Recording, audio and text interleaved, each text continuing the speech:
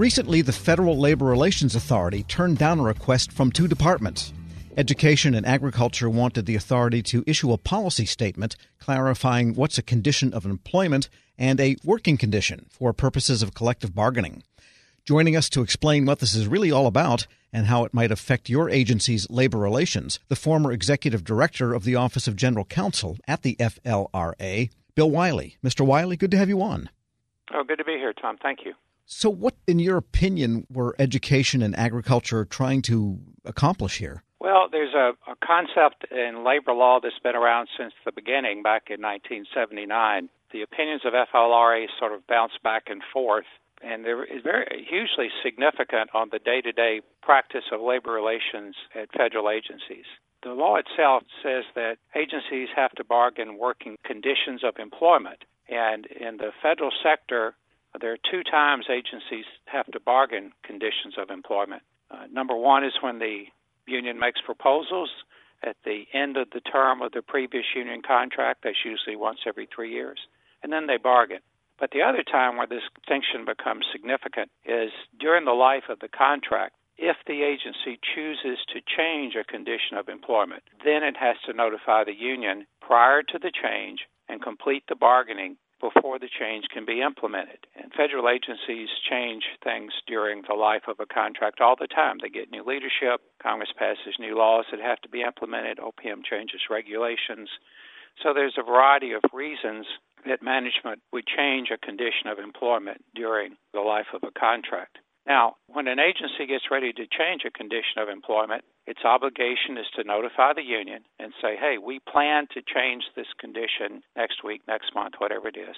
And then the union has the opportunity to make proposals related to that change. And the tough part for management is that it has to complete its bargaining obligation prior to making the change.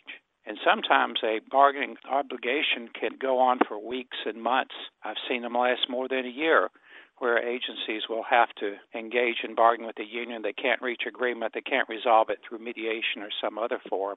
So the agency is barred from implementing the change they wanted to make 5 or 6 months ago because it's still bargaining for the past 5 or 6 months with its union. And, of course, agencies don't want to wait for most of these changes. They'd like to put them in place right away. So the longer it has to wait, the more difficult it is for agencies to do what they think needs to be done to run the government. So the first thing that comes out of the decision we're looking at is that conditions of employment are a huge deal because when you change them, you have to notify the union. But there's another word that to normal people, and that's people that aren't deep in this world of federal sector labor relations, is called working conditions. And I think if you stop someone on the street and said, hey, do these things sound the same, this phrase of working conditions and conditions of employment, most would say they do sound the same. But that's not how the law evolved. There's a principle in law that says if a statute uses two different phrases for what could arguably be the same thing, it must mean that they're two different things. In other words, it would not have used different words if it meant that they were going to be the same thing. So in the early days of FLRA, when it started looking at these terms of conditions of employment and working conditions, it said, aha, the statute requires union management to negotiate conditions of employment prior to making a change, but it does not do that for working conditions. And so back in the early 80s when this law was being fleshed out, we often were litigating whether a matter was a working condition or a condition of employment because if it's a condition of employment, management could not make the change until it bargained.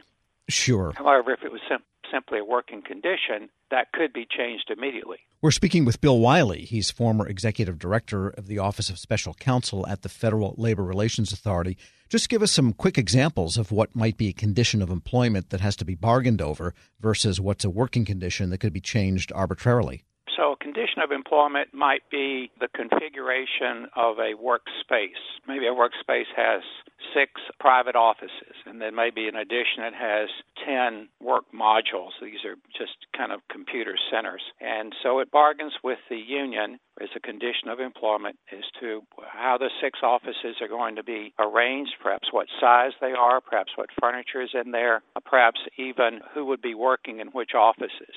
So those would be conditions of employment because it's a broad scope application of a condition that the employees are going to be in once they come to work each day. Now, once that condition of employment, 6 office spaces, is in place, then what happens within those 6 office spaces as time progresses, management would often argue is a working condition. So they want to move one employee X, from the first office space as you come down the hall to the last office space as you come down the hall. In the early days, that would have been, the latter change would have been a working condition that does not need to be bargained. So the arrangement of the offices to begin with, when they were first set up, is a condition of employment, has to be notified to the union, and the union has the right to bargain.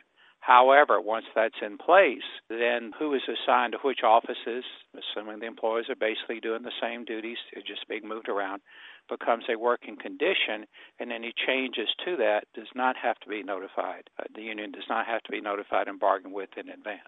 Now, getting back to this decision from the FLRA to Education and Agriculture, I guess the question becomes, why were they seeking this distinction then, these two departments, Education and Agriculture, citing a DHS case from 2018?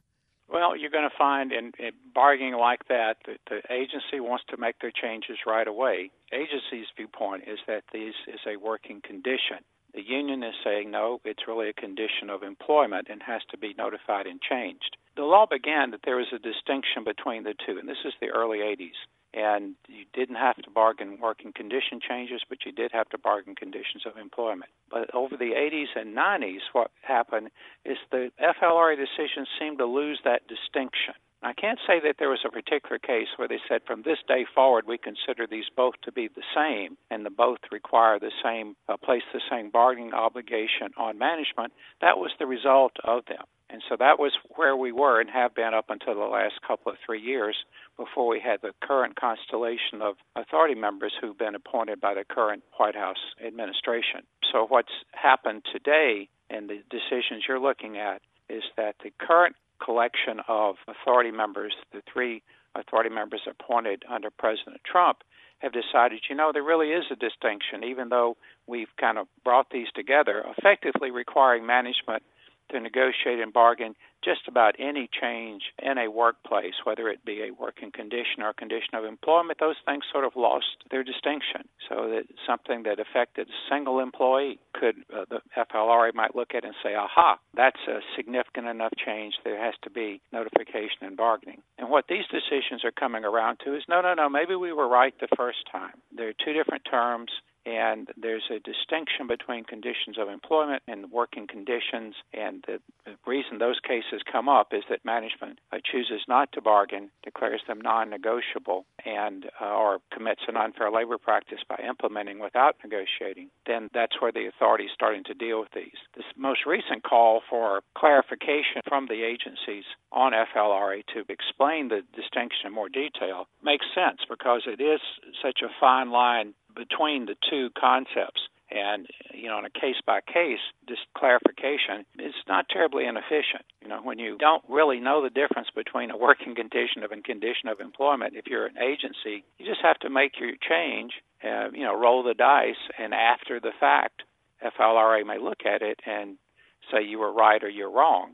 So what the agencies are asking for is, hey, FLRA, give us some guidance here. It's arguable this could go either way, but we understand that you want to make a distinction, but we don't really know what that means and how to define that. And they're asking FLRA to do some defining on a broad base, and the authority is declining to do that. And so the declining to do that, then, what is the practical effect on labor relations and bargaining in those agencies or in any agency? Yeah, it leaves the agency back having to just pay their money and take their chances. They have to take a position that, nope, we don't think this is negotiable, so we're not going to bargain with you before we make the change. And when they do that, a good union is going to file an unfair labor practice saying that the agency failed to meet its bargaining obligation.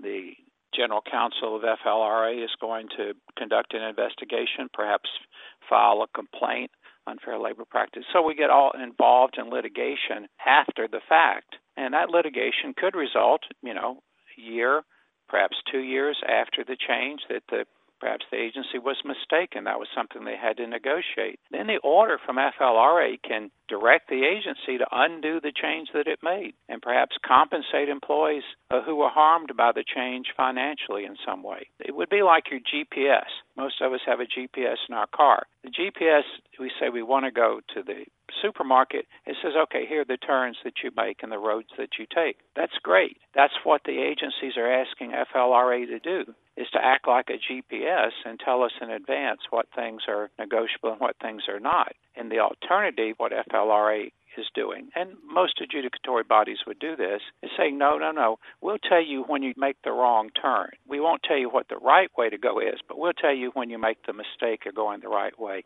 Or perhaps we will tell you when you do decide to go down this street that you're going in the right direction, but we won't tell you in advance. So that's why this is such an issue. Agencies see it as inefficient, that they just have to take their best case. Because you can imagine so many bargaining situations are unique. Perhaps we could say all of them are. The topics that are involved, the prior agreements that the parties have entered into. So there's just about any case that comes up is going to be different from any other case.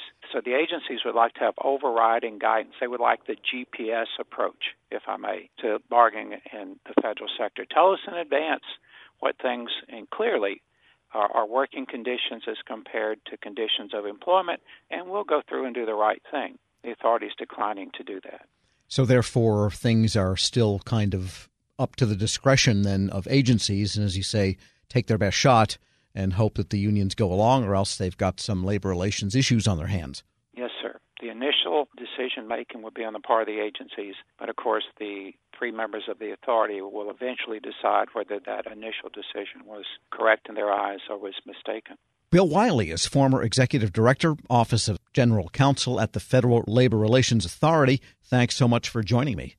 Glad to do it, Tom. We'll post this interview along with a link to that FLRA decision at federalnewsnetwork.com/Federal Drive. Hear the Federal Drive on your schedule. Subscribe at Apple Podcasts or Podcast One. Pop quiz. What can you buy for $3.99? Not a latte, but for less than the cost of a cup of coffee, you can get all your favorite music ad-free. While other streaming services jack up their prices, Live One's membership is only $3.99 per month, and you can lock in that price for a full year. Join now to get the best deal in music with 0 ads, unlimited skips, and maximum audio quality. Get the music you love at a price that fits into your budget with Live One Plus. Check out liveone.com/bestmusic for details. When you think about something that brings out the best in us, it usually involves helping someone else. By donating plasma at a Grifols Center, you can help save millions of lives and show your good side to the world. You'll join thousands of people who donate safely each week, so patients get the plasma-derived medicines they rely on. And you'll be rewarded up to $1,000 your first month. Learn more at grifolsplasma.com.